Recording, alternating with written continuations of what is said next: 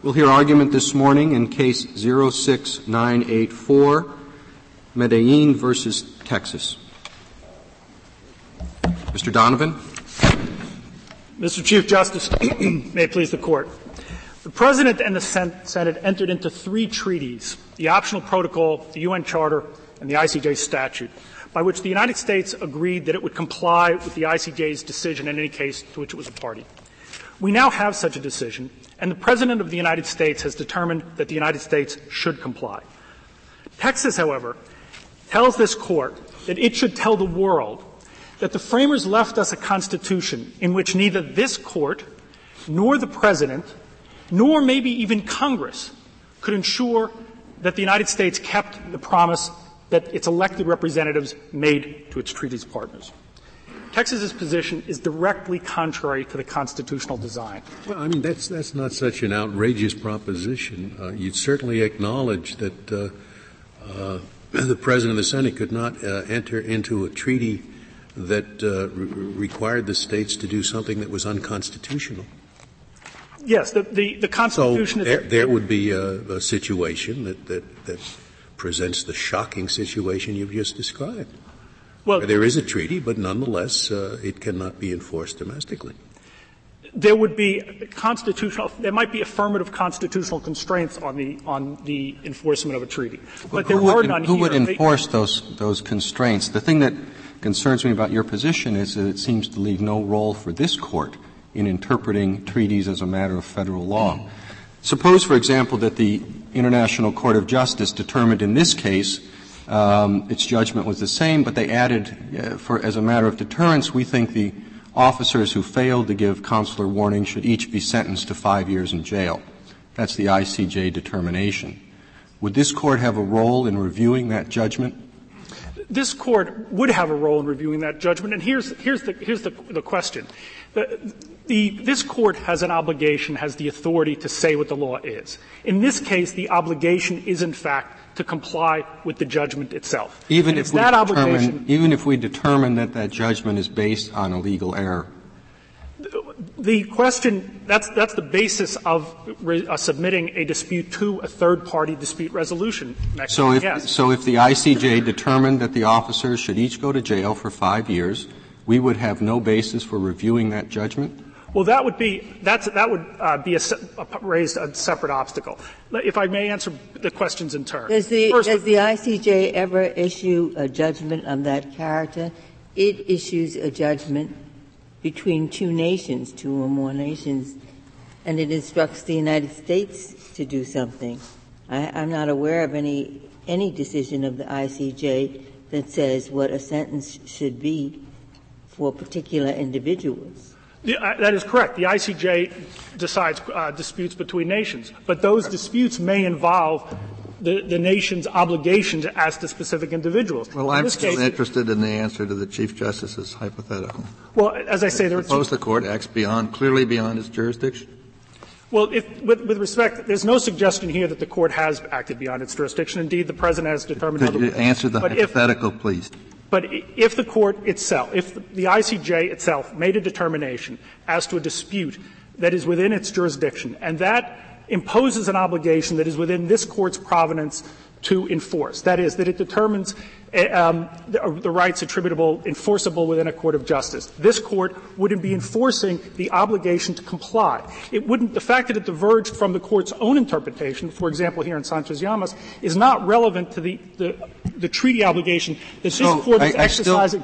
I'm still looking for an answer to the hypothetical. What would be the basis for this Court's reviewing the ICJ's determination that officers should go to jail for 5 years? Because in that situation, that may not be beyond the Court's the executive power of the Court. What the Court would be doing is determining the rights attributable to — The Court doesn't have executive power. It has judicial power. It's already exercised that judicial power in Sanchez-Llamas in determining the meaning of this treaty.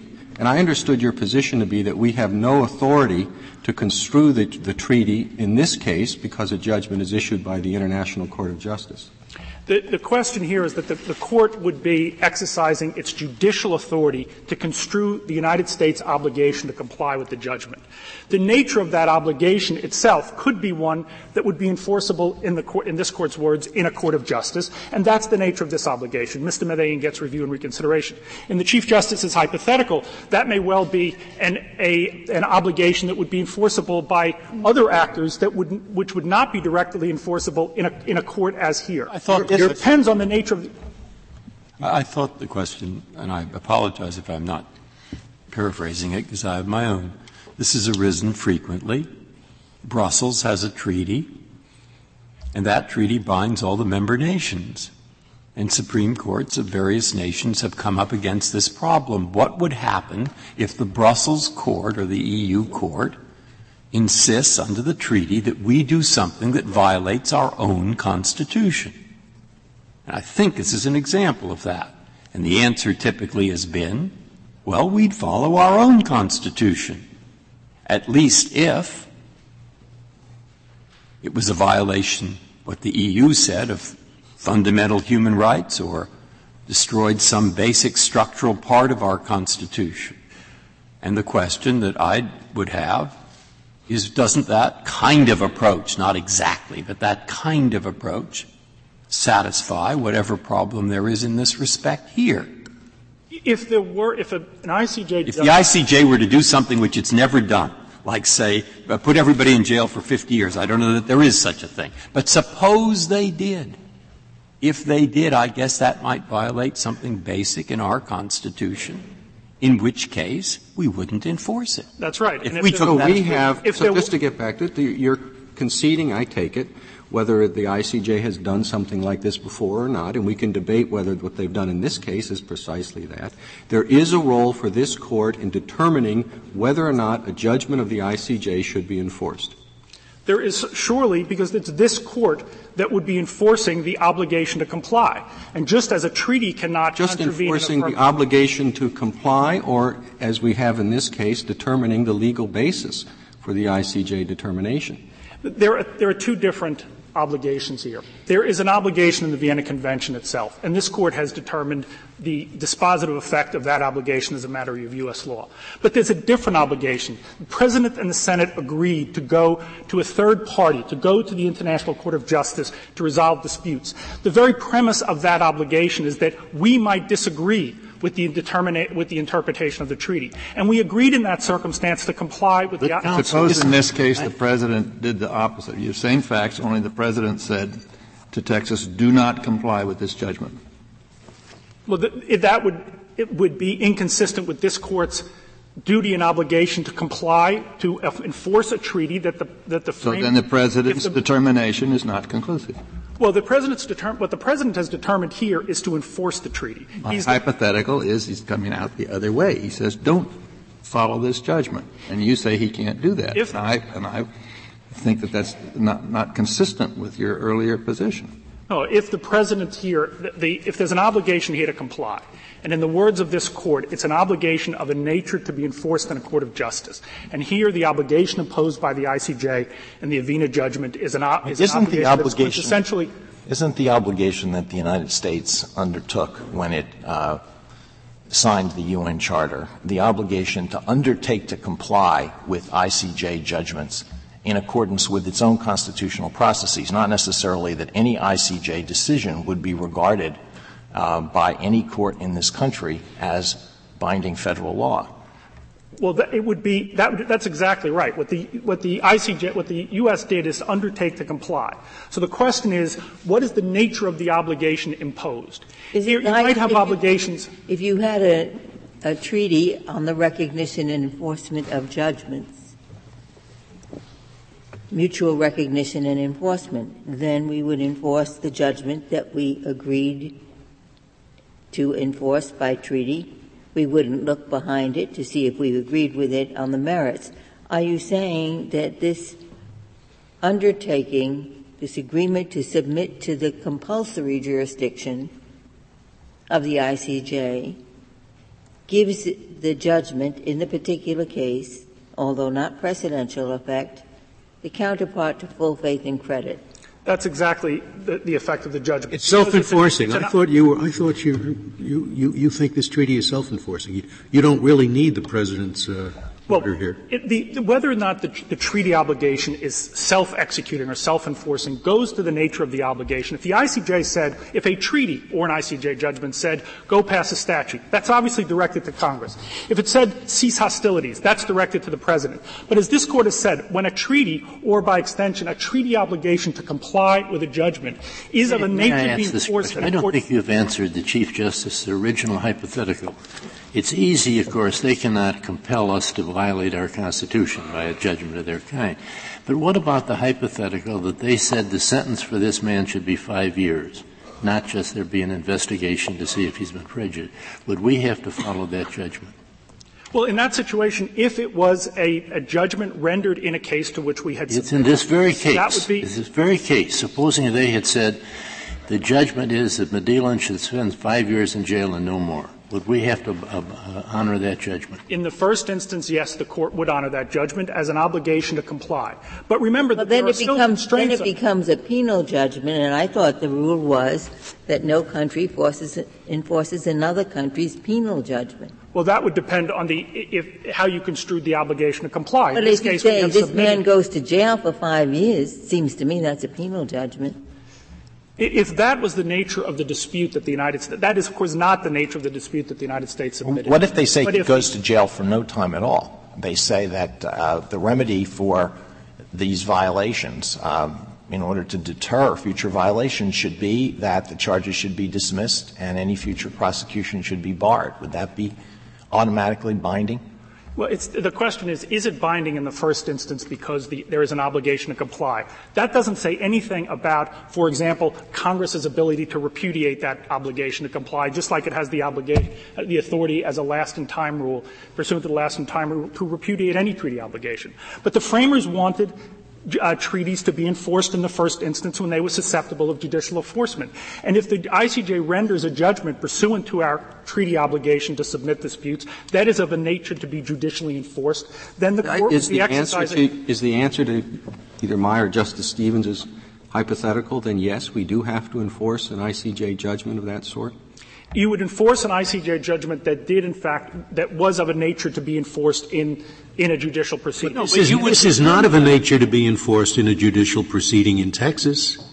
Texas has procedural rules that disable the Texas court from complying with the ICJ judgment. Are you telling me that the ICJ judgment empowers either federal or state courts to do things which their laws do not permit them to do? Both the President's determination and the Article 94 obligation, which result in the Avena judgment, are federal law. The President's determination pursuant to his State court authority and Article 2 authority, and the Avena judgment pursuant to the treaty. And do you know of any other federal law that interferes in the procedures of state criminal courts? Directs them as to what procedures they have to have? The Court has — when there's a federal procedural rule that preempts a state procedural rule, the Court allows that to preempt as a federal rule all the time. Really? That's what? The function of the — I don't know what you're talking about. Unless you're talking about constitutional requirements, of course those are binding on the states. But you're saying that the federal government can prescribe state court procedures and authorize state courts to do things which the state government does not authorize them to do? The federal government can prescribe rules of decision that preempt federal rules and require the cases that would not otherwise be heard to be heard. That's well, you're not, as I understand it, in order for you to prevail on that point, the only conclusion that has to be drawn, as I understand it, is that the Texas courts have subject matter jurisdiction of this kind of order, and that the bar that Texas is asserting is simply, in effect, a procedural bar. And therefore, in order for this federal rule to preempt the state bar is not to give the state courts jurisdiction they don't have, but to remove a bar to the exercise of their jurisdiction that state law, absent preemption, would impose. Is that That's correct? Right. That's right. Okay. It removes a bar by preempting that bar. Well, you just said that the Avena decision is federal law. But how is the Avena decision itself federal law? Well, the Avena it's not a statute. It's not the Constitution. It's not a statute. It's not itself a treaty. The Avena decision has the force of federal law either by virtue of the treaty obligation to comply with it under Article 94.1 or the President's determination under his Article 2 authority to determine that the United States should apply. And by either one of those vehicles, in effect, the judgment becomes the instrument by which it must be You didn't mention the optional protocol, which is where the United States gave its promise. It voluntarily accepted this jurisdiction. It didn't have to. Well, that's right. It's the combined force of the optional protocol and the UN Charter and the ICJ statute. And if I may reserve the rest of my time. Why don't you take 5 extra minutes and we'll give you your rebuttal time. If the Avena judgment is binding as federal law, is it your position, though, that this Court has no authority to review the content of that federal law? The judgment, our choice is simply enforce it? The relevant federal law here is the federal law that says that the United States will comply pursuant to its voluntary choice to submit these So we have no authority. To the ICJ. We have no authority to review the judgment itself, even though the judgment will have the effect as federal law of preempting the state law in this instance. Well, you are in effect applying federal law in the form of the obligation to comply. That's different than applying the Vienna Convention. No, we're not itself, because the relevant. Excuse me, but your position is not just that we're applying the obligation to comply, because we interpreted that in Sanchez-Lamas and came to the exact opposite conclusion of the ICJ here. What you're saying is it's different because the operative law is the judgment. It's different because, on the one hand, in Sanchez-Llamas, this Court was interpreting the underlying obligation under the treaty, that is, the immediately applicable instrument. But with respect to any judgment, this Court has affirmed with respect to international adjudications that it will enforce an international adjudication. Can this Court interpret the meaning of the Avena judgment if it's ambiguous? For instance, it said that a number of Mexican nationals have not received a hearing. It didn't say all of them. And I have a problem, incidentally, because I think Medellin did receive all the hearing that he's entitled to under the judgment anyway. Can we interpret the judgment in that respect if it's ambiguous, not clear? Well, in this case, the Court would be a court applying the Avena judgment, and either by virtue of the optional protocol in Article 94.1 and the President's determination would be, in effect, applying federal law. We think the judgment is crystal. Can we interpret the judgment? Well, to the extent necessary to apply federal law in the form of the judgment. Can the President displace our authority to do that? The President would not displace the Court's authority to interpret a judgment, no. What the President has said is that the judgment shall be enforced. That's an independent source of federal law under his Article 2 authority. So if he determines that the judgment should not be enforced, and this Court determines based on our construction of the treaty and the judgment that it should be enforced, which determination controls? This Court, to the extent that this is federal law, this Court has the ultimate authority to determine whether or not it should be complied with. And this Court, the framers have made treaties supreme federal law specifically so that it could be judicially enforceable. Well, if we have the authority to determine whether the treaty should be complied with in the face of a presidential determination, why don't we have the independent authority to determine whether or not it should be complied with as a matter of federal law, without regard to the President's determination? Well, you have two separate and independent sources of authority here. Without the President's determination, this Court, pursuant to the mandate in the Supremacy Clause, would apply the treaty obligation to comply with the judgment, because the nature of the judgment is such to be enforced in a court of justice. In this instance, you have an entirely independent source of authority, because the President, in the exercise of his Article 2 authority, has determined that it's in the paramount interest of the United States to comply. That becomes a second object. Of course, it would be a judicial function to interpret those obligations, to interpret what the President meant, but in this case, it's crystal clear. The Avena judgment is mandatory in perspective. The President has determined that it be enforced, and that would be the result even had the President not acted pursuant to the mandate of the Supremacy Clause, which makes treaties enforceable federal law.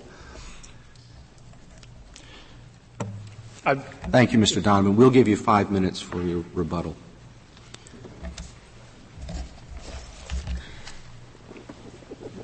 General Clement. Mr. Chief Justice, and may it please the Court. You don't agree with the last statement. I don't think I do agree with that, and there's a couple of the issues here where we take a slightly different take. Obviously, we feel the President's determination here that we will comply with the Avena judgment is a critical element in why there's an enforceable obligation. We would have according to you, we would have no obligation to enforce this judgment but for the President's action. That's correct, Justice Scalia. Now, obviously, Mr. Donovan and his client could get here and ask you to enforce the judgment of its own force without the President's determination, and that would ultimately be a question for this Court. We, of course, the tide to go back too, but would we have any authority to do it? I hope that you wouldn't, and we would be up here saying don't, because if you look at Article 94 of the UN Charter as a whole, it has two components, and I think it makes clear why the President's intervening role here is important. 94.1 says that we undertake to comply our obligations, to comply with the judgment. But 94.2 says what happens when a country doesn't do that. It's a matter for the Security Council.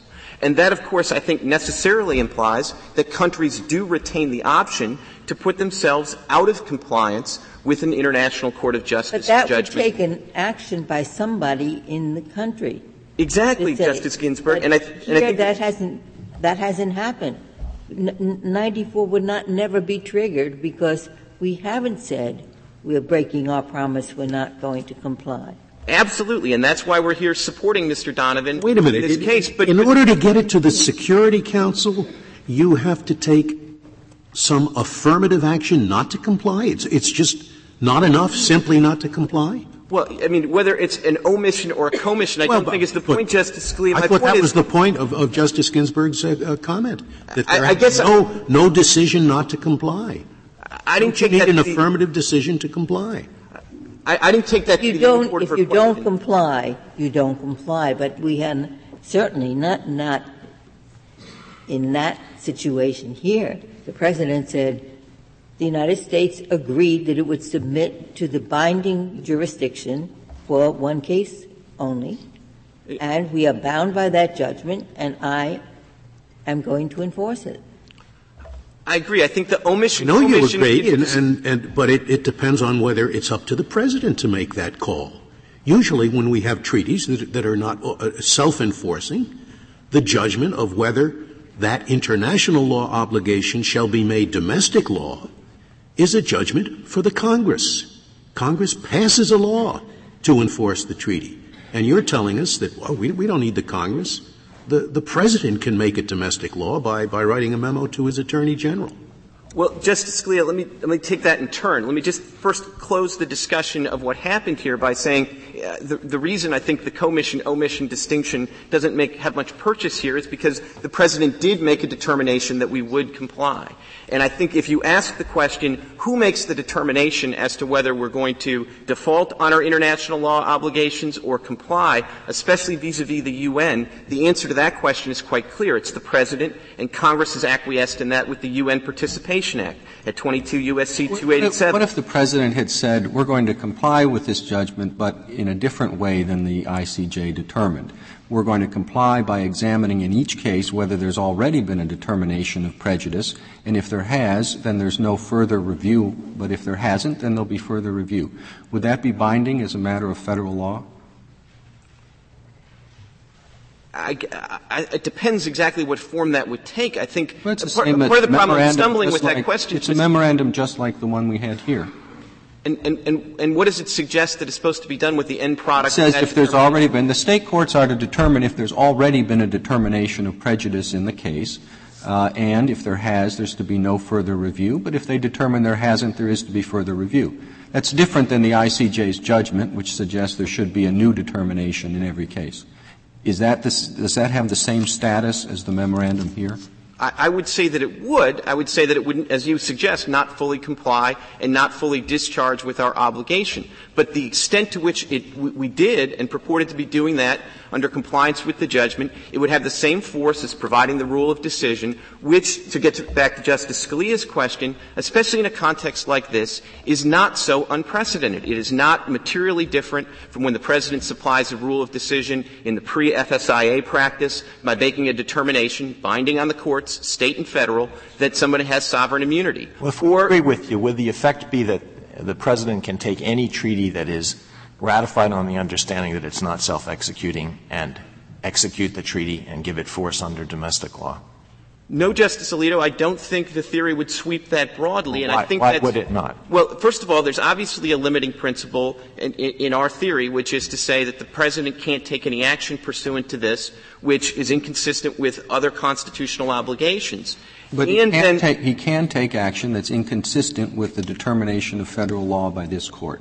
No, Mr. Chief Justice, well, I don't thought think that's true. We determined in Sanchez-Lamas that the treaty did not mean what the ICJ has said it means in this case. That's exactly right, as to the Vienna Convention. But this case raises a question not about the proper interpretation of the Vienna Convention, because as you remember, we were foursquare with this Court on its interpretation of the Vienna Convention, Sanchez-Lamas. The relevant treaties here are the optional protocol and the UN Charter. And the question here is not the force of the Avena judgment as precedent. Do you doubt that the judgment here is based on a determination of the Vienna Convention that's exactly the opposite of what we determined last year? No doubt at all, Mr. Chief Justice, and we think with respect to anyone but the 51 individuals that are covered by the judgment that, of course, this Court has the final word on the interpretation of the Vienna Convention. They were not parties to that. What do you mean covered by the judgment? Is this some new kind of jurisdiction? If you're named in a suit by somebody else, you somehow acquire rights under that suit? I don't know of any such principle. Justice These people were not parties to the countries were parties to the judgment. Of course the countries were parties, but these 51 individuals' claims were specifically adjudicated. Why were they specifically adjudicated? Because they were their claims were espoused by the Mexican government. General, that puts them. Can we just clarify something which I think is important? Justice Scalia suggested that this wasn't self-executing. The State Department, with respect to the Vienna Convention itself, told Congress very clearly, you don't have to do anything. This is self-executing. And then the protocol says, we, the United States, agreed to accept the jurisdiction of the ICJ in a certain class of cases. And Congress ratified that, too. So I don't think that self-executing has anything to do with this case. Well, Justice Ginsburg, I think that reflects that self-executing is one of those words that people use to cover a lot of different meanings. And I think in its most correct sense, you're right to say that the Vienna Convention is self-executing. So there didn't have to be legislation before Texas and its local officials were obligated to provide notice in this case. And of course, it's their default on that treaty obligation by the state and local officials that has us in this predicament in the first place. Now, there's another meaning of self-executing, or maybe it's a misuse of the term, to say whether it gives rise to individually enforceable rights in court without more. And we do take the position that if the President had done nothing, and certainly if the President had said, we're not going to comply, we're going to respond to this ICJ judgment the way we did with the Nicaragua judgment, we don't think that this judgment would be enforceable as of its own terms. In Nicaragua, the United States took the position from day one that the ICJ had no jurisdiction over the case. So the absence of jurisdiction is always an exception to the obligation, even within the United States, to give full faith and credit. If the court had no jurisdiction, another state doesn't have to give full faith and credit. But if it does have jurisdiction, then the obligation kicks in.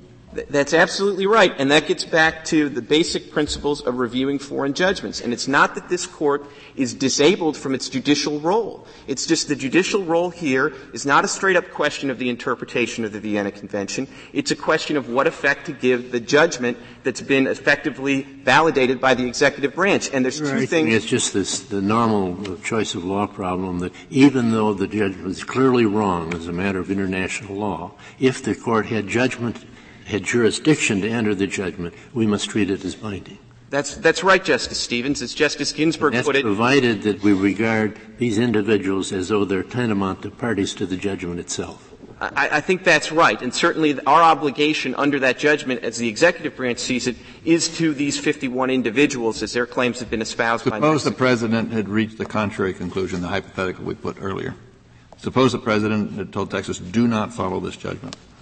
then I'd be on that side of the podium, Your Honor. I mean, we would take the position that the President's authority here is, in his view of this, is a necessary step, and that seems to be what side of the podium? I would agree that we should give that determination great weight, but that's something quite different from saying that he can displace the authority of this Court. Oh, but that issue of law. The President can't displace the role of this Court. It's just that the role of this Court, in a situation where there's been a judgment and the executive branch has viewed that judgment as something we should comply with, then the role of this Court is limited to deciding whether there was jurisdiction to issue that judgment in the first place, and then the secondary role of this Court would be to say, does the rule of law embodied by that judgment violate the Constitution? And that's why the answer to the Chief Justice's original hypothetical about a sentence to 5 years for guards that had no notice, that's a different case. But here there's no colorable argument that the judgment here and what's embodied in it lies outside the power of the federal government as a whole to adjudicate and to put as an obligation on the state. Chief Justice, may I ask a further question? Let me try one other variation to make sure that I understand your argument.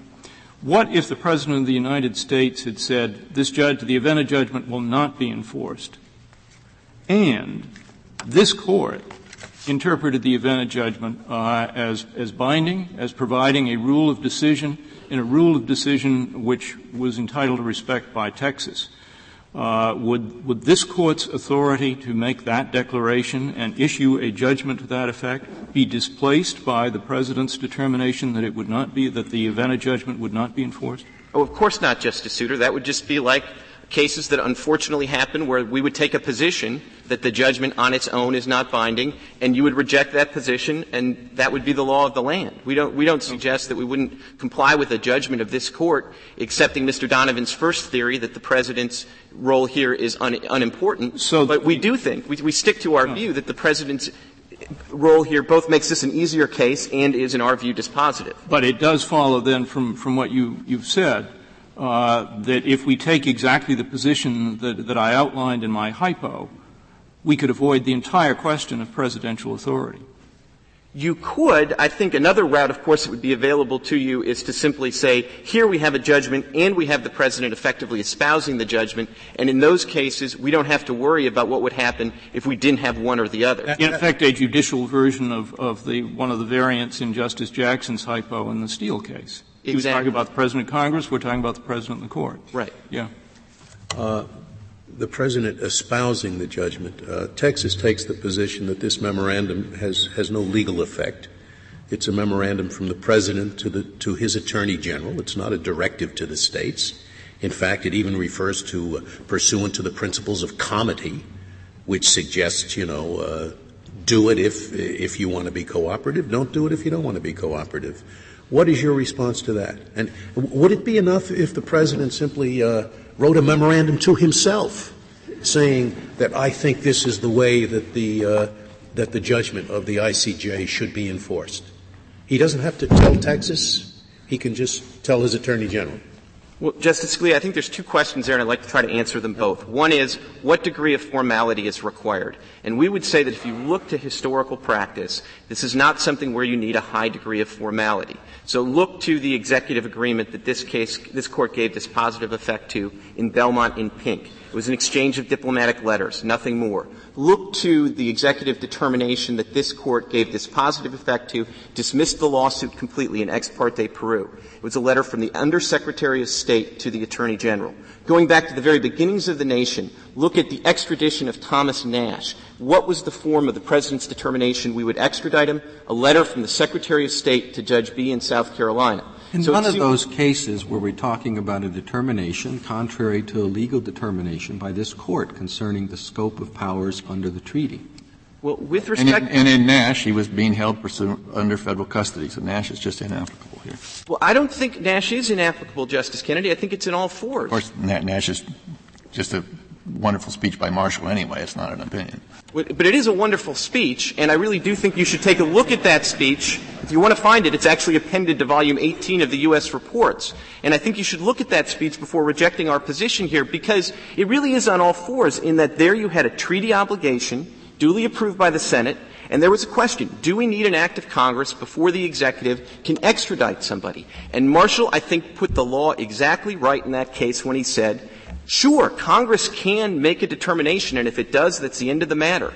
But absent the congressional determination, the President has the authority to extradite Nash. Now, that's a situation where somebody's personal liberty was at stake. So I would say that in some respects it's a fortiori in this case. Then what's at issue is simply recognizing that there's binding federal law here, that I think if the Texas court had recognized that it was binding federal law, it would have applied under their own state procedural default law. Now, just to finish up, and then I'll sit down, there was a second part of your question, Justice Scalia, which was addressed to, what does the reference to comedy mean? Obviously, from the very beginning in this case, we have taken the position in this court that the President's memorandum directs the state courts, in its words, to give effect to the Avena judgment. Not decide whether you want to give it effect based on your state law of comedy, but give effect to the judgment. I think if you actually look at the law of comedy, one of the things that it talks about is comedy is really what the courts should do in the absence of a controlling view from one of the political branches. Here the President has made clear, it's clear to me what the answer is applying comedy, which would be to give effect to the judgment. Thank you. Thank you, General. Mr. Cruz, by my count, we'll give you an extra 10 minutes. Keep it fair. Mr. Chief Justice, and may it please the Court, the entirety of the United States' argument is predicated on the idea that the President's two-paragraph memorandum is, in and of itself, binding federal law. Well, that's the argument, but your brother, the Solicitor General, has conceded that if we take the position in this case that there is a rule of decision that should be respected in this court and hence the subject of a judgment to Texas, that among other things would suspend Texas's procedural bar law, that would obviate the question of presidential power. There's no doubt if the Court decided it on the ground that Avena was a binding judgment, the President's order would be unnecessary. I would note the United States strenuously disagrees with that proposition, and indeed the United States explicitly disclaims these treaties as the source of his authority. In fact, expressly agrees with this Court's decision in Sanchez-Yames. Maybe you could spend a minute explaining that, because as I read the Constitution, it says all treaties made or which shall be made under the authority of the United States shall be the supreme law of the land, and the judges in every state, I guess it means including Texas, shall be bound thereby, anything in the Constitution or laws of any state to the contrary notwithstanding. Now, as I understand it, the United States entered into a treaty. That treaty said we will follow the interpretations and the judgments of the International Court of Justice in respect to the Vienna Convention. And that court did make a judgment in that respect, in respect to this client, and it said our judgment is that Texas or someone in the United States must redo the procedural hearing simply to see whether, in deciding whether there's prejudice or whether there's a procedural default, full account is taken of the importance of the Vienna rights. That's what we're talking about. It's a judgment of the court. The United States has promised to follow that judgment of the court. The Constitution says, since it promised by treaty, that is the law, and the law binds the states. That may be simple-minded, but I'd like to hear what the answer to that rather chain of logic is. Chain of law. Certainly, Justice Breyer. Texas, of course, does not dispute that Constitution, laws, and treaties are the supreme law of the land, and Texas statutes must give way to any of these three. The President's memorandum is none of those three. I was not talking about the President's memorandum at the moment, and to be disclose fully what I'm thinking that maybe if a President disagreed in such a thing, some kind of a question, I'm not sure what, would be presented. But whatever what, I don't worry about that what here, because the President, too, agrees. Justice Breyer, the answer to your question is the Avena decision is not a judgment in the sense we recognize judgment in U.S. courts for 6 separate reasons. No, forget whether we recognize it this way as a judgment. I'm saying we promised in the treaty to follow that thing. Call it whatever name you want, We promise to follow that thing which I have in front of me, excerpts of which, called an Avena something, and we know what that says. I'm just looking to see what they call it. They call it, what do you tell me what they call it? They call it it's not called the word judgment. It's called the appropriate reparation in this case consists of the obligation of the United States to, and then they listed it. So I take it we have promised to carry out that obligation. Except that when the Senate ratified the optional protocol, it made clear that the optional protocol was not self-executing. Indeed, a point Mr. Donovan made on his argument. The words that the Senate said, because when you say self-executing, the easiest way for me to understand that is the Constitution means what it says. There happen to be a few instances where the nature of the obligation or the intent of the party makes it very difficult to enforce it as a binding judgment of a court. That is not this case. This Court has made clear for 200 years the Senate can ratify a treaty and yet leave it not self-executing in the sense that it is not enforceable in U.S. domestic courts. Oh, and so if they did that, now will you quote the words or give me the reference where the Senate said, although we entered into this and although we ratify it, we're not going to do it? Well, the text of the treaty itself is the first place to look. The text of Article 94 of the UN Charter provides that the remedy is that the party may have recourse to the Security Council. After there's a breach, but let's stick to the protocol, the optional protocol. Optional. The protocol says we accept the compulsory jurisdiction of the ICJ. Jurisdiction means power. We agree that in cases of this character, Vienna Convention violation cases, we submit to the jurisdiction of X tribunal, the ICJ. What is there that needs execution about that? Congress said, if the United States, the executive branch of the United States decides that it's a good idea to submit to the jurisdiction of the ICJ, we ratify that. And I don't see anything left for Congress to do. It said the United States can submit to the jurisdiction of the ICJ. Jurisdiction in that sense is not jurisdiction in the sense of a U.S. court. Rather, it is an international obligation that is to be resolved through political and diplomatic avenues. And the best example means we agree that the case can go before the court. Exactly. And we will be a party before the court. Isn't there some doubt whether the Senate and the President together can take away from this Court the power and responsibility to decide what the treaty obligations of the United States are? Justice Lee, I would go further than some doubt, and I would say that if the treaty purported to give the authority to make binding adjudications of federal law to any tribunal other than this Court, that it would violate Article 3 of the Constitution. Are you saying there are 112 I believe treaties in which we've entered into promises that we're going to follow what a international tribunal says. Somebody looked up, I saw on the Internet, that at this moment there are approximately 116 regulatory entities in the world where we've entered or others have entered into regimes where there are various adjudicatory tribunals of different kinds, mostly commercial, that bind us. And is your view all of these thousands perhaps, or hundreds anyway, of treaties are unlawful and that our promises are not enforceable because there's a constitutional question? There are hundreds of treaty obligations that this nation is committed to that are not self-executing, that don't immediately have force. No, I'm thinking that are self-executing. I'm thinking that there are, like WTO, NAFTA. We can go down a long list of instances where the United States has promised to follow the decisions of tribunals that are not Article III courts and to put them into effect at once.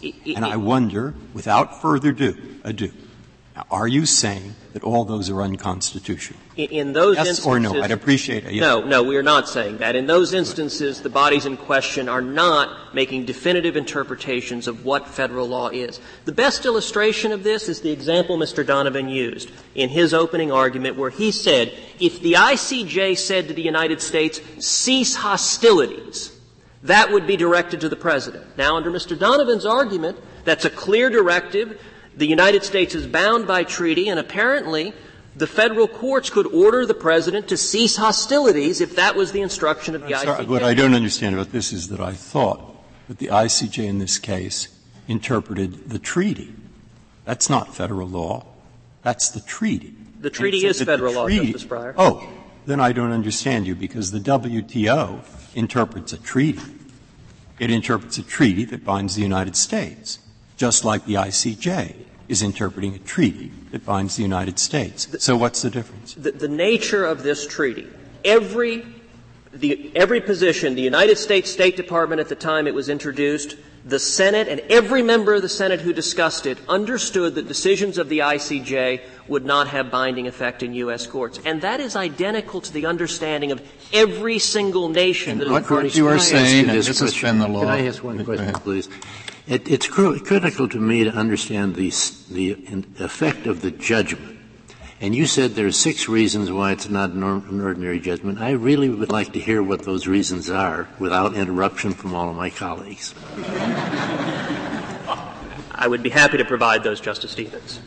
The first reason is because the optional protocol is not self-executing, so it does not have force in United States courts. The second reason is if it was a binding judgment, that would violate Article 3. It would give to a tribunal other than this court the authority to determine federal law.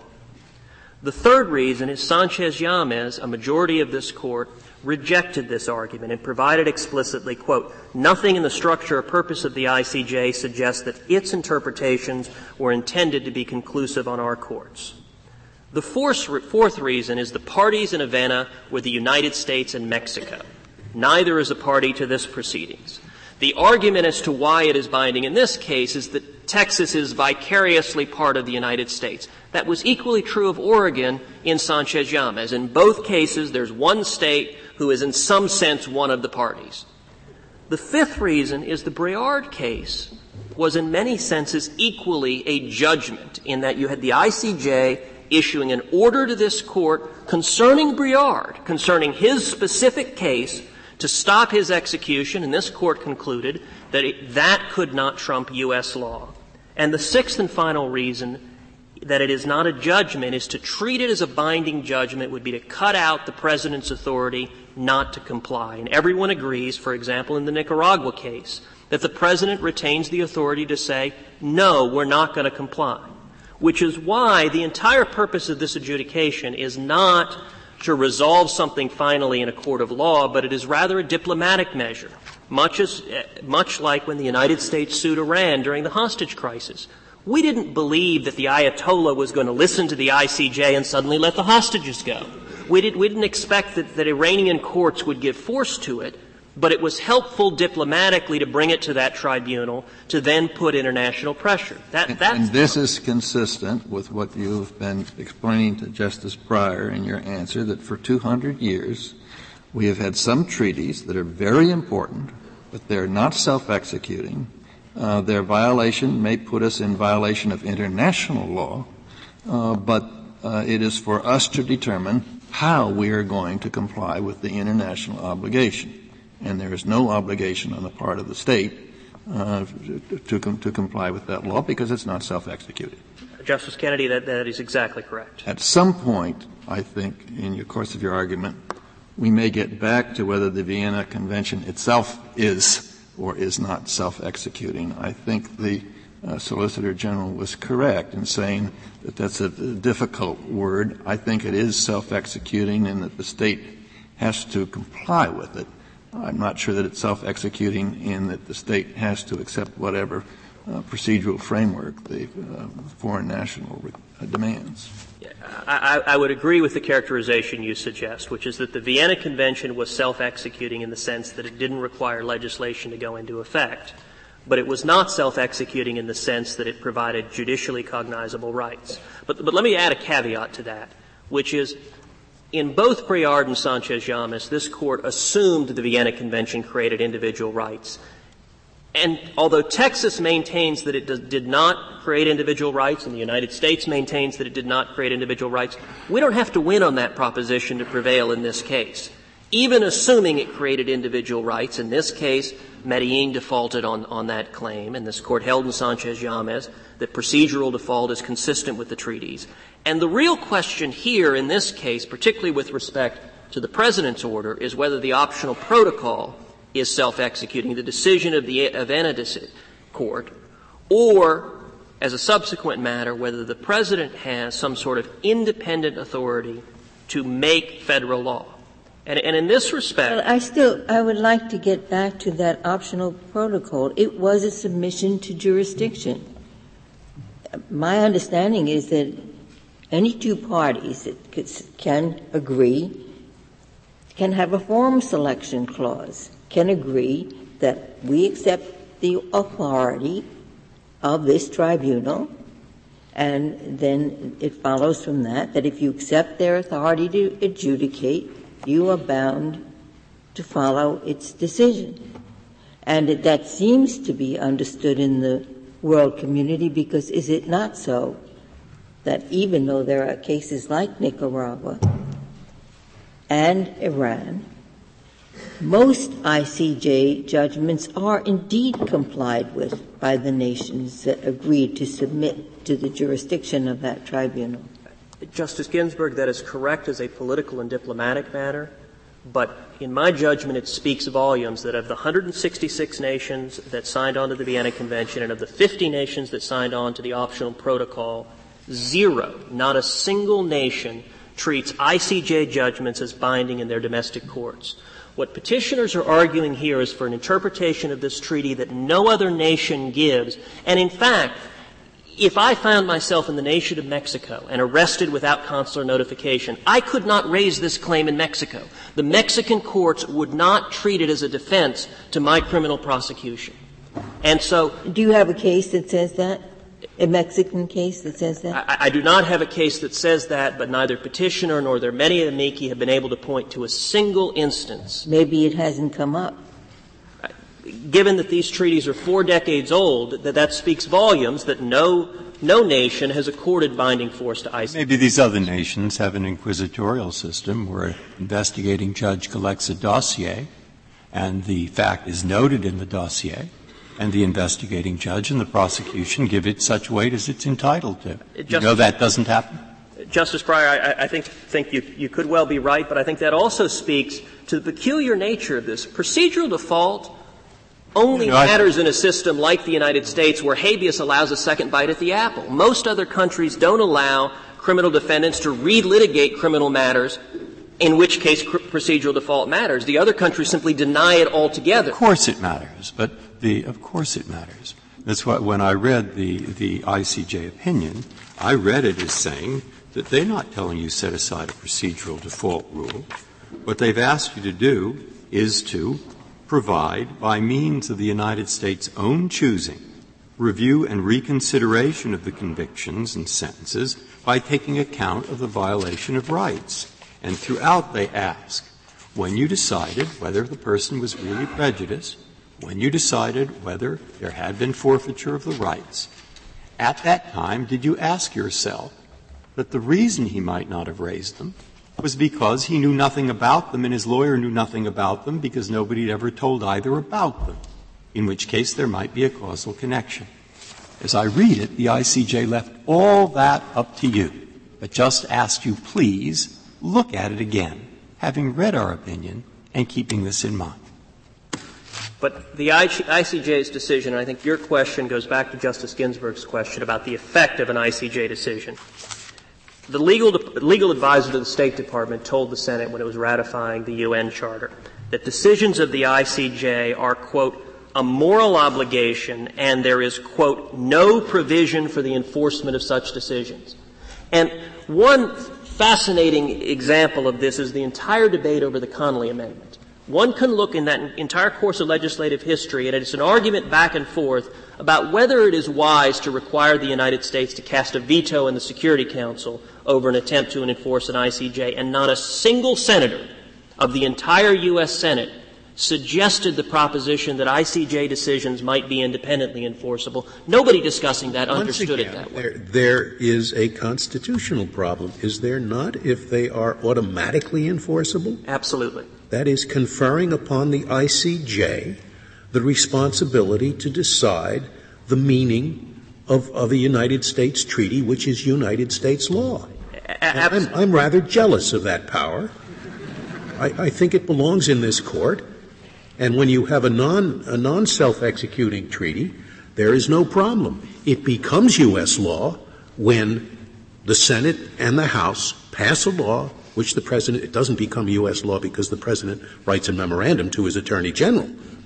But it does become U.S. law when a law is enacted. That solves the constitutional problem. But in the situation we're talking about here, I don't know on what basis we can allow some international court to decide what is the responsibility of this court, which is the meaning of United States law. Justice Scalia, that's absolutely correct. And how does the WTO differ? How does the WTO and NAFTA and all our trade agreements differ?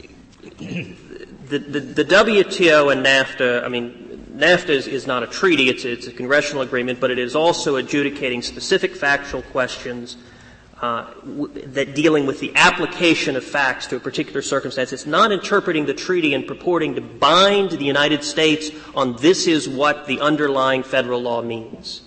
And the United States apparently accepts the verdict of those courts. Right. And it could choose not to. You have three different things that you have to tell us about today: the President's authority, the effect of the ICJ, and the Avena judgment, and ultimately the force of the Vienna Convention itself.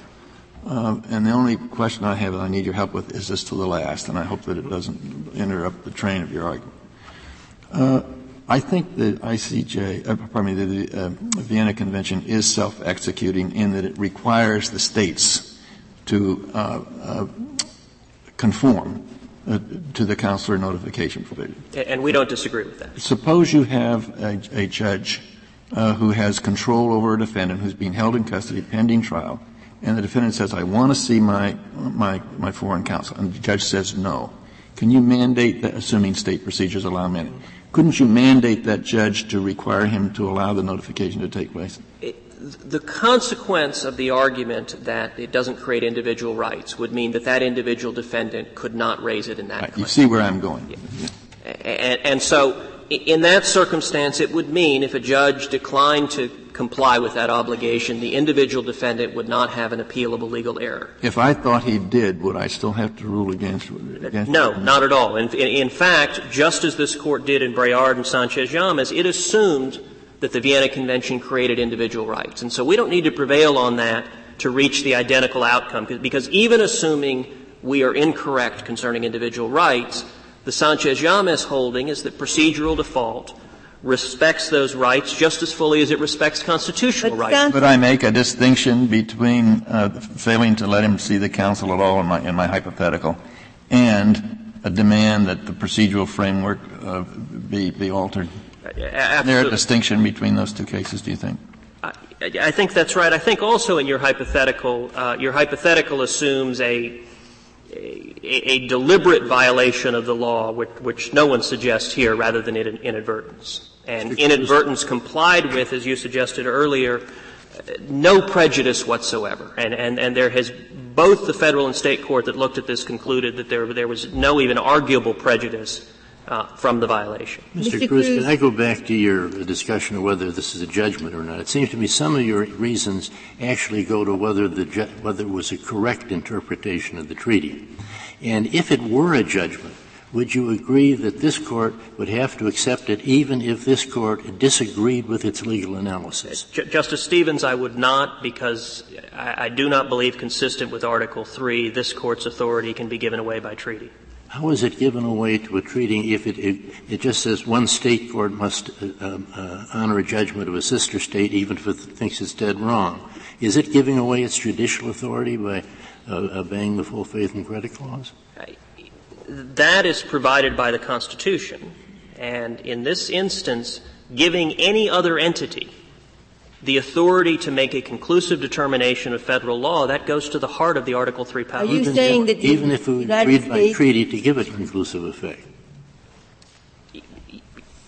if the Senate agreed that this was self-executing, then you would have the height of the presidency and Congress working together. But even in that situation, I would submit as a matter of separation of powers, they could not give this Court's essential role under Marbury to say what the law is to another body. Then we couldn't have a treaty with another country on the mutual recognition and enforcement of judgments because the other country might get it wrong. We might disagree with its interpretation of the law, and therefore, unlike the rest of the world, the United States can't get the advantage of a reciprocal guarantee that our judgments will be respected, and in turn we will respect your judgments. In enforcing foreign judgments, the foreign court is not purporting to make a definitive determination of U.S. law. It may be that the case turns on a question of U.S. law, and we may think, as many think about the ICJ, that they got that question wrong. Still, it's always been that you don't look behind the judgment.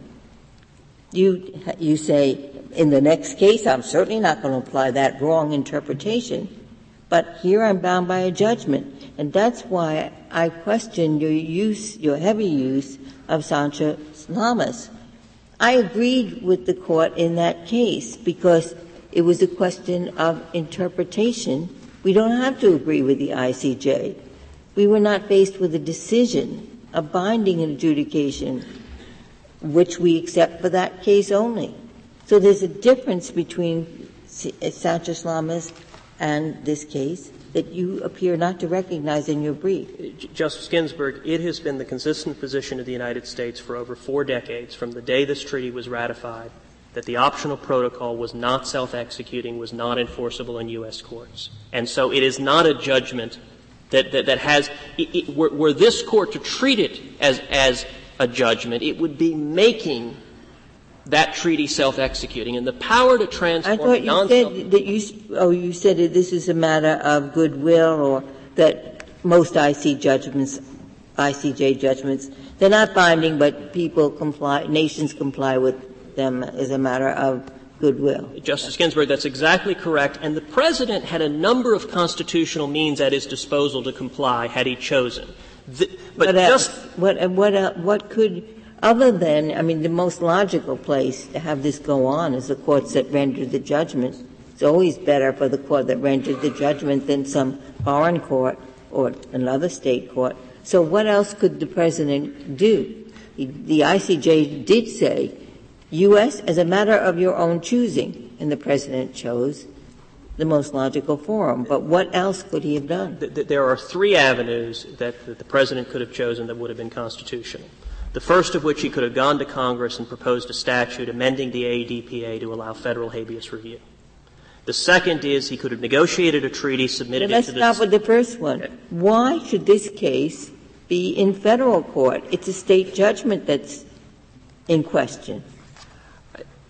This Court has made clear that the federal government cannot expand the jurisdiction of the state courts. There is a state statute. But you can have the federal court overseeing the state court and telling the state what to do. That seems to me practically much more of an encroachment on state authority than to say state courts, you do it. Well, and I'll give a corollary. A lot of people think that that's exactly right, that really we expanded federal habeas jurisdiction quite improperly. But it happens every day, doesn't it?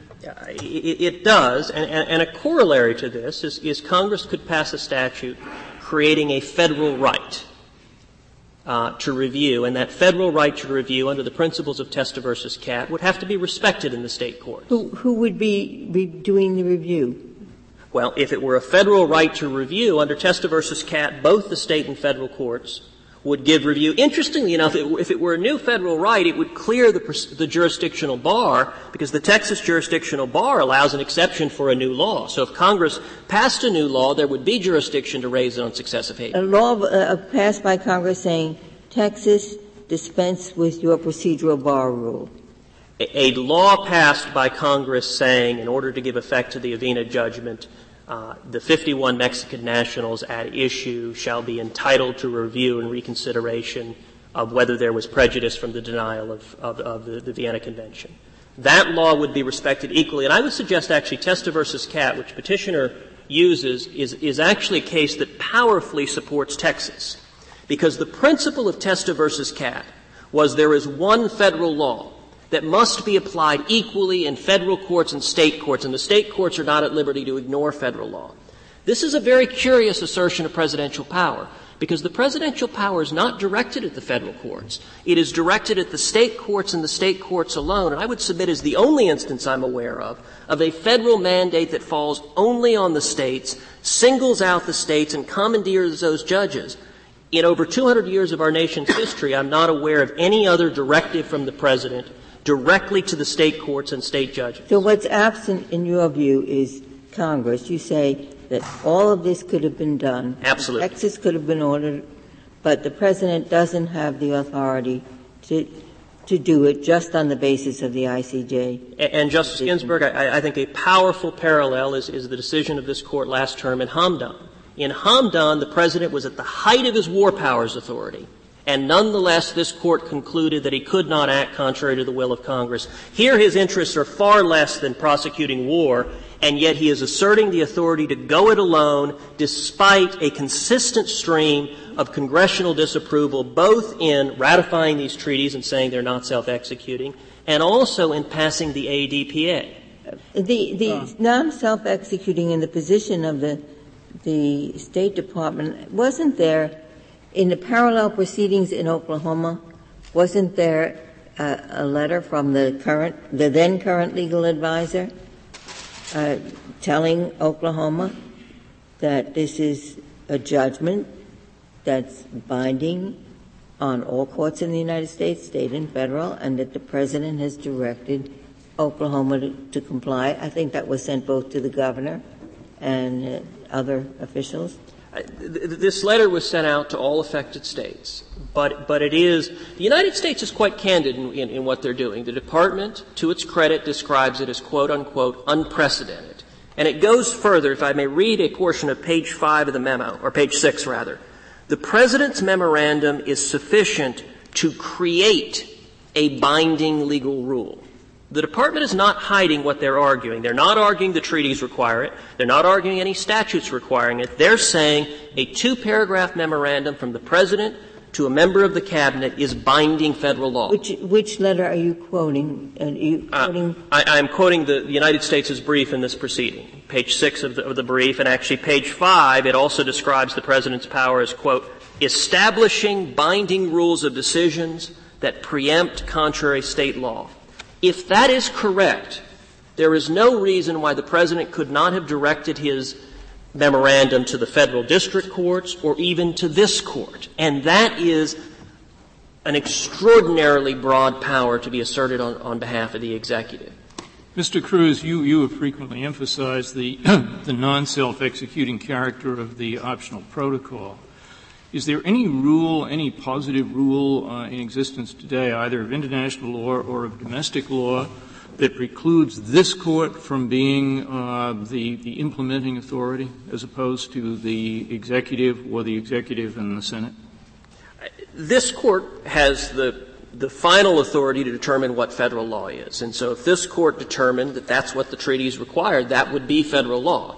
Now, I would suggest that would require overruling Sanchez-Young. These treaties, including the optional protocol. In my judgment, if the court reached that conclusion, it would be an error. I think you misunderstood. I thought he was asking whether, if it is not, assuming it is not self-executing, this court can execute it. That's right. Yeah. In my judgment, it would be wholly illegitimate for the court to do so. Why? What's the rule? What is the positive rule of international and domestic law that precludes it? The rule is the constitutional rule that the President makes treaty and the Senate advises and consents, and the limitations. They've made the treaty. We've got the optional protocol. Whatever the optional protocol means, it is federal law. The limitations that the Senate puts on it are as much a part of the treaty as the treaty itself.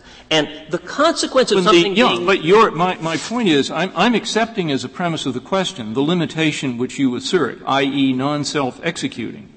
And my question is, may the execution, if you will, be made by this court? Is there an independent rule that precludes this court from that role? If this Court did so, in my judgment, it would be usurping the role of Congress, because the essence of the decision — I don't mean to be disrespectful of your judgment, but what do you base it on? Tradition? The essence of the decision by the Senate to say something is non-self-executing is to say, if something in this treaty is going to change U.S. domestic law, you have to come back to us. You're saying by non-self-executing, they mean you got to come back to us. That's exactly what it means, that if you want to change U.S. law, come to Congress. They mean that it does not automatically become part of United States law. Indeed. And it follows from that you have to change United States law. Exactly. And it is not the function of this Court. That's precisely change correct. United States. If you assume that it is self-executing, just for 1 second, I'd like to find out, you said that the President was unreasonable in a sense of saying Texas does that over, he had other routes. I assume the reason he asked Texas to have the hearing is because the ICJ knew, and I guess maybe he knew, that the only hearing they'd had on this subject, as far as I can see, I looked at it, there didn't seem to be any evidence. In respect to their finding that there was no prejudice, they said, well, he had a lawyer, but that lawyer later got into quite a lot of trouble, I think. He had 2 lawyers, actually. He had 2 lawyers. One got into trouble and the other didn't.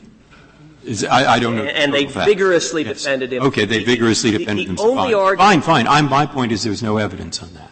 And with respect, Justice Breyer, there actually is. Is? In the first habeas hearing? The evidence there is, and it is in our appendix, is an affidavit from the Mexican consulate. Once the Mexican consulate started assisting Medellin, they prepared an affidavit, and the affidavit said, if we had been contacted, we would have told you not to confess, and we would have told you to get a lawyer. Now, the problem with that is Medellin confessed within about 3 hours of being arrested. Yeah. And even the ICJ in Havana said that notification had to occur within 72 hours. What I'm thinking of is the evidence at the first habeas hearing that led the district judge to reach his conclusion that there was no prejudice and that the procedural default was not excused. It's in that hearing that I didn't see what that finding was based on. And I suppose the reason that the President wanted Texas to do it is it would be easiest for Texas to go back to that. Justice Breyer, that affidavit was part of the state court record, and it was the basis for saying there was no prejudice. It was in the first hearing? I believe it was, okay. And it is included in our appendix. So you think there was no reason for the ICJ to ask Texas to do it? It is difficult to explain. Okay. Was the basis for the determination of no prejudice the fact that the petitioner in this case had received full Miranda warnings, which went beyond what the consulate was going to tell him? I think that is completely correct, and he waived those in writing. And had lived in this country for how long? Practically his entire life. Yeah. Wrote and read English and was educated in American public schools. And what did happen to the lawyers that Texas gave him? Both of them vigorously defended him. In Medellin 1, we devoted several pages of our brief to going through in considerable detail the many motions they filed. I mean, it was a vigorous defense. And yet they failed to raise this particular claim. And so they haven't been penalized. Suppose the Texas Court of Criminal Appeals didn't adopt a simple solution to the case to say he got all the protections, that there's no prejudice and therefore there's no treaty violation. The Texas Court of Criminal Appeals didn't have at its option to say, it would have been easier, one might say, to just go along. The President's asking you to do this, make the whole thing go away, just go along. The problem is the Texas Court of Criminal Appeals had a statute, and a statute that divested of jurisdiction unless there is new federal law. But that statute really would not have divested it, if I understand the Texas law correctly, if you did agree, which you don't, I know, that there was a pre-existing federal obligation to honor judgments of the ICJ. Then, under the test-a-cat principle and the Howlett opinion and others, the Texas court would have had jurisdiction. Although that holding would be, I would suggest, in considerable tension, if not directly contrary to Sanchez-Yamas. Well, but Sanchez-Yamas doesn't deal with the judgment. And if there's a separate federal Oregon is much a part of the United States as Texas. Then I think there would be jurisdiction in the Texas court to entertain this claim. I think you agree with that. I do not, because it has to be a new claim. And if this were a judgment, the judgment... It would be a new claim based on a new judgment, which was after Sanchez, the Chief Justice's opinion in that case. let me point out one consequence of the President's assertion of authority. Well, I'm just putting the President's assertion to one side. It seems to me if you did agree, and I know you vigorously don't, that there were a pre-existing federal obligation of the United States to respect the judgment of the ICJ, which we think is wrong as a matter of international law because we'd previously construed the treaty to the contrary. But if there were an independent obligation to respect federal obligation to respect that judgment, it seems to me that obligation could be enforced. I don't disagree with that, Justice. You don't? Although I disagree with the premise, but if the premise were true, I don't disagree with the conclusion. The statute allows jurisdiction where there is a new legal basis that was not previously available. The only two potential sources of that are AVENA, which we submit as a non-self-executing international law obligation, or the President's order. And in fact, it is worth underscoring that if the United States' theory is correct, there's no reason why the President needed to wait for a decision from the ICJ. If the President has the authority to take a non-self-executing international law treaty and order it to be implemented and set aside any state law to the contrary. Yes, there is. We have interpreted the law, and we have said, as far as what Article 36 means, we disagree with the ICJ. I agree with you, Justice Ginsburg, but the United States does not. The United States believes that the President has the authority to make decisions to implement treaties, an independent authority to create new binding law, even though the obligation is not self-executing. Can you tell me how many parties to AVENA, there were 51, are being held in the state of Texas? There are 51. There were 15 in the state of Texas. There are now 14 because one was under the age of 18 and so is now off of death row. And then 51 in 9 states across the country. And Oklahoma has taken the opposite position, and they did give the review and reconsideration. That's correct. And has any other state acted? Not that we're aware of, no. There have the 51. My understanding is it's down to 44 for various reasons. These individuals are not on death row, but other than Oklahoma, not related to the AVENA decision. Well, the fact that they're on death row isn't at all significant because the judgment of the ICJ purports to vacate the convictions as well. Isn't that correct? That's exactly right. And in fact, in paragraph 34 of AVENA, it asserted the authority to annul U.S. criminal convictions. So some of the hypotheticals coming from the bench under the ICJ. I thought the ICJ flatly refused Mexico said ICJ annulled the judgment, and the ICJ said no. And it didn't vacate it either. It just said give reconsideration to see whether there was prejudice. Justice Ginsburg, you're correct that they did not order the annulment, but in paragraph 34 they asserted they could order the annulment. They simply were choosing not to in this case. I'm looking at page 186. They require review and reconsideration of the conviction and sentence. That's correct. So it's not just the sentence.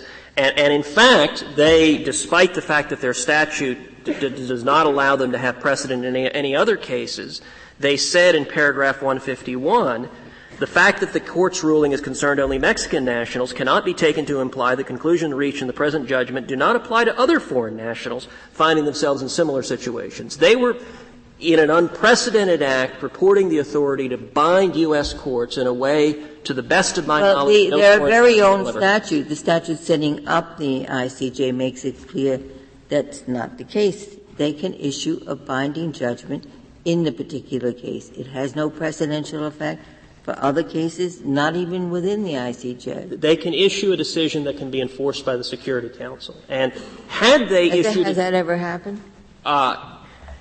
It has gone, for example, in the Nicaragua case, there was an effort to take it to the Security Council. The U.S. exercised its veto. Correct. And that's part of a diplomatic treaty where it's between nations is that it is not binding in the sense that the domestic courts will enforce it. Indeed, if the ICJ had asserted the power it claimed to annul U.S. convictions, under the U.S.'s theory, the President presumably could have issued an order effectively pardoning state prisoners, despite the fact that the Constitution limits its pardon authority to federal crimes. Thank you, Mr. Cruz. Mr. Donovan, you have 5 minutes. Thank you, Mr. Chief Justice. First, there is nothing in the ratification history that suggests that anybody made any assumptions about whether or not the optional protocol would be self-executing. The Connolly Amendment went to the compulsory jurisdiction of the ICJ, and the discussion to which Texas has referred is entirely about the international ramifications. In fact, the Senate specifically declined to apply the Connolly Amendment to the optional protocol. So that gets to the question that we've been discussing here, which is what is the scope of the enforceability of an ICJ judgment? There are obviously constraints to that. One is illustrated by the Chief Justice's hypothetical. That is, there are affirmative constraints in the Constitution itself. The second is illustrated by a point I made, but I think Mr. Cruz misunderstood, which is if the nature of the obligation emanating from the judgment is directed at a constitutional branch, such as the obligation to enact a statute, obviously that's not enforceable in court. If the nature of the obligation is to cease hostilities, that's obviously directed to the President and is not enforceable in court. And that's illustrated by the Nicaragua case, in which the ICJ issued a judgment. Congress passed a statute that it wasn't going to comply. The President said he wasn't going to comply. That, in turn, applies to the third constraint, which is the political constraint itself. The Nicaragua case illustrates that if the ICJ issues a judgment that the United States does not want to comply with, Congress can pass a statute and say we repudiate the obligation.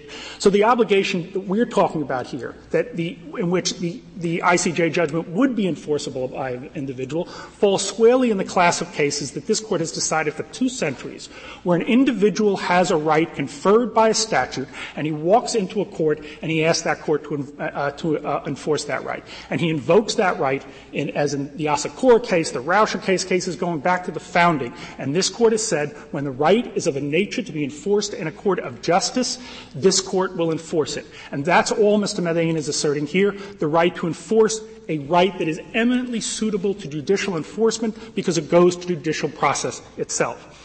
The second point with respect to Article III, it cannot be the case that this Court can never gives away its Article III authority when somebody else enforces a judgment. We know from the Comegas and La Abra cases that we've cited that the Court has in fact said that when the U.S. submits a case to international adjudication, that international adjudication is binding and it's not reexaminable in a U.S. court. I read the Comegas case, however you say it, to be for the exact opposite proposition. There they were simply saying this is an international arbitration, there's no reason to go behind it. But the question of whether or not that arbitration is binding in the bankruptcy proceeding that was at issue there was very much one for the U.S. Supreme Court to make.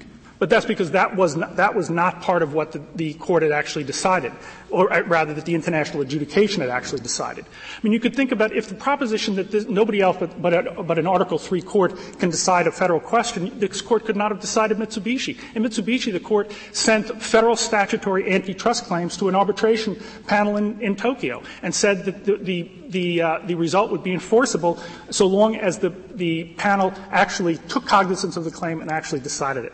This Court, if it evaluated the claim that Mr. Medellin is entitled to review and reconsideration as a result of of the treaty obligation under 94-1 and the President's determination that treaty obligation will be given effect, this Court would be performing a supremely judicial function. That is, it would be interpreting and applying federal law in the form of a statute, which is exactly what the Supremacy Clause requests the Court to do. With respect to review and precisely, it would be making it federal law and then applying it. If you assume it's not self-executing, somebody has to make it domestic law. Now, Congress can obviously do that by passing a law. But you're saying the Court can do it, can make it domestic law, and then enforce it. That assumes that it is not self-executing. The whole question here is when we're talking about self-executing here, we're saying what branch is the obligation directed to? And what the Court has said time and time again is when the obligation is of a nature to be enforced in a court of justice, it is directed to the judicial authority. What you are saying, if I understand you, is that Justice Scalia was wrong when he said that would be making it federal law. I think you're saying that would be the branch that was responsible for determining how to execute, i.e., to apply federal law. Is that your point? That's exactly right. Okay. The thing that makes the treaty federal law is not the Court, it's the Supremacy Clause, which makes it supreme federal law. What is the authority? I'll get back to where I started. What is the authority? I understood you to concede that we would have authority to construe the judgment if it provided, for example, for a punitive sanction against the officers. What is the basis under your theory for that authority? Well, it's settled that a treaty cannot contravene an affirmative constitutional obligation, and there would be if the ICJ judgment. But it can contravene our interpretation of the treaty as a matter of federal law. There are two different treaty obligations. There's a treaty obligation under the Vienna Convention, which this Court has now dispositively interpreted, and there's a treaty obligation to comply. And it's the very nature of an obligation to put a dispute to a third party that you may not agree with the result. And that does not in any way compromise this Court's Article III authority to rest that judgment on an obligation committed to by the political branches, 3 treaties ratified by the President and Senate that said when this country commits itself to do something, we're going to do it. And now we have the President of the United States saying that it's in the paramount interest of the United States for purposes of enforcing our — Do we have the authority to interpret the judgment of the ICJ? The courts in enforcing that judgment would, of course, that would be part of the judicial enterprise. The applicable instrument is now the Avena judgment, pursuant to the treaties and the President's determination, independent sources. In applying that judgment, there may well be interpretive questions, because the Avena judgment lays down standards and requires obligations, and that would be part of the judicial enterprise. So we have the authority to interpret it, we have the authority to construe whether it's contrary to the Constitution, but we do not have the authority to consider whether it's consistent with federal law. That's right, because that's the very nature of enforcing a judgment. You do not reexamine the merits. You take the judgment and you enforce the judgment. And it's the judicial enterprise to construe there may be a question about construing what that instrument requires, what that judgment requires, but it's the judicial function in enforcing the judgment that calls upon the Court's Article III authority and does not in any way compromise it, which in turn goes to the question about what the judgment itself requires. It requires prospective review and reconsideration. The Texas court didn't suggest that Mr. Medellin had received review and reconsideration. The ICJ made it clear that it had to be prospective, and one of the fundamental reasons for that is because the judgment says that the treaty right has to be determined on its own. Mr. Medellin is entitled to show that the violation of the treaty, standing on its own 2 feet and not filtered through a constitutional right, affected, he's entitled to show prejudice. Thank you, Mr. Donovan. The case is submitted.